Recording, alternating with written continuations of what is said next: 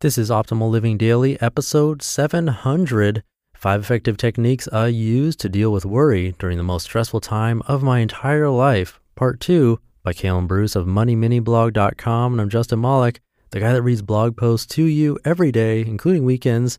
I do narrate on Saturdays and Sundays, and it's with permission from the authors. It's very important. And today's episode is sponsored by Talkspace, the online therapy company that lets you choose from over 1,500 licensed therapists. Get matched with your perfect therapist who can put you on the path to a happier life. For a special offer just for our listeners, visit Talkspace.com/OLD. In today's part 2 post, I started this one yesterday. It's a bit long, so I broke it up into 2. If you're new here, I recommend listening to yesterday's episode first to hear Kalen Bruce's story. But if not, let's hear part 2 and continue optimizing your life. 5 Effective Techniques I Use to Deal with Worry During the Most Stressful Time of My Entire Life, Part 2, by Kalen Bruce of MoneyMiniBlog.com. Number 1, take the 2-week attitude. One way of dealing with worry is to ask yourself a question. Will I be worried about this in 2 weeks? If the answer is no, then what's the point of worrying about it right now? Think about all the things you were worried about last week, month, and year. Sure, some things stick with us, some things are more serious than others, but overall, worry is quite temporary. Worry itself is never helpful. It's good to be concerned, and a small amount of stress can actually help motivate us, but worry is never a good thing. Number 2, ask, what's the worst that could happen?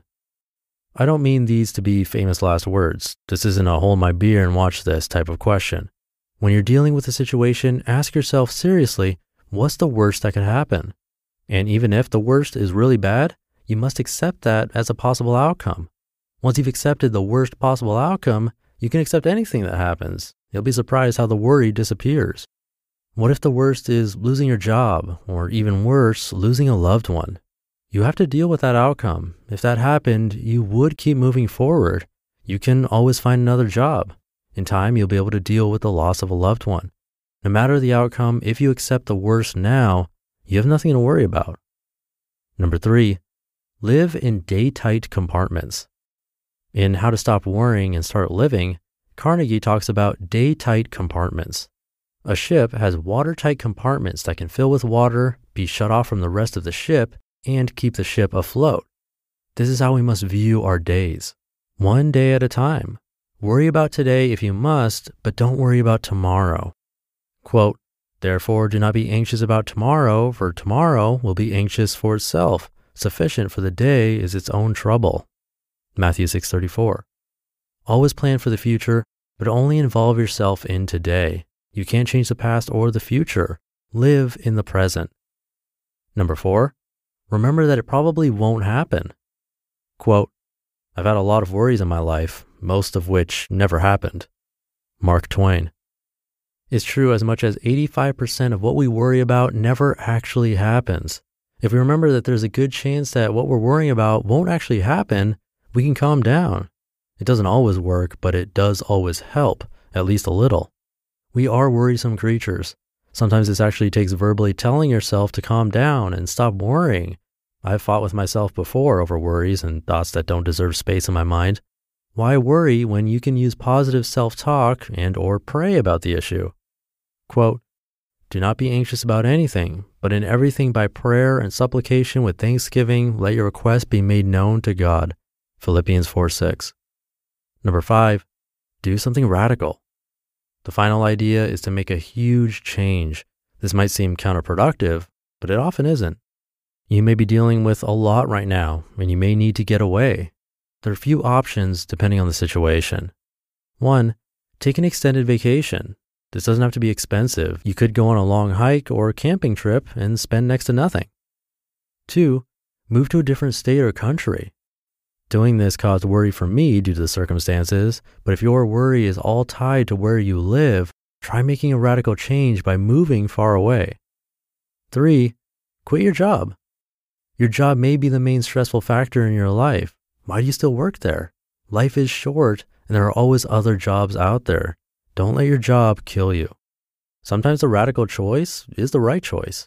Don't do anything radical without first counting the cost, but life is too short to be stuck in a situation that is detrimental to your health. Final thoughts. It comes down to this. If it can be changed, change it. If it can't be changed, don't worry about it. Even if the outcome could be severe, worrying won't help. If you're somehow stuck in a situation that can't be changed and it's pure, worrying won't help. Worrying will never make things better. It will always make things worse. Of course, this entire article and all these tips are easier said than done. I know that. You just listened to part 2 of the post titled 5 Effective Techniques I Use to Deal with Worry During the Most Stressful Time of My Entire Life by Kalen Bruce of MoneyMiniBlog.com. And big thanks again to my sponsor for today's episode, Talkspace. Talkspace is the online therapy company that makes it easy to connect with an experienced, licensed therapist that you pick based on your preferences and for much, much cheaper than traditional therapy. You can send your therapist audio messages, video messages, or even text messages, which I've never seen with traditional therapy, or you can do a live video chat. Talkspace therapists are fully licensed and go through a rigorous screening process, plus have thousands of hours of supervised professional training. So to get matched with your perfect therapist, head on over to Talkspace.com/old. As a special bonus just for you, you can use the code OLD to get $30 off your first month, all while showing support for this podcast. That's the code OLD, and you can use that at Talkspace.com/OLD. Thank you for listening all the way through and being here every day. Crazy that this makes 700 episodes that went so quick. If you've been around since day one, special thanks. Or if you're new, thank you for giving this podcast a listen. It means a lot. I hope you have a happy Friday, and I'll be here over the weekend where your optimal life awaits. Hey, this is Dan from the Optimal Finance Daily podcast, which is a lot like this show, except more focused on personal finance.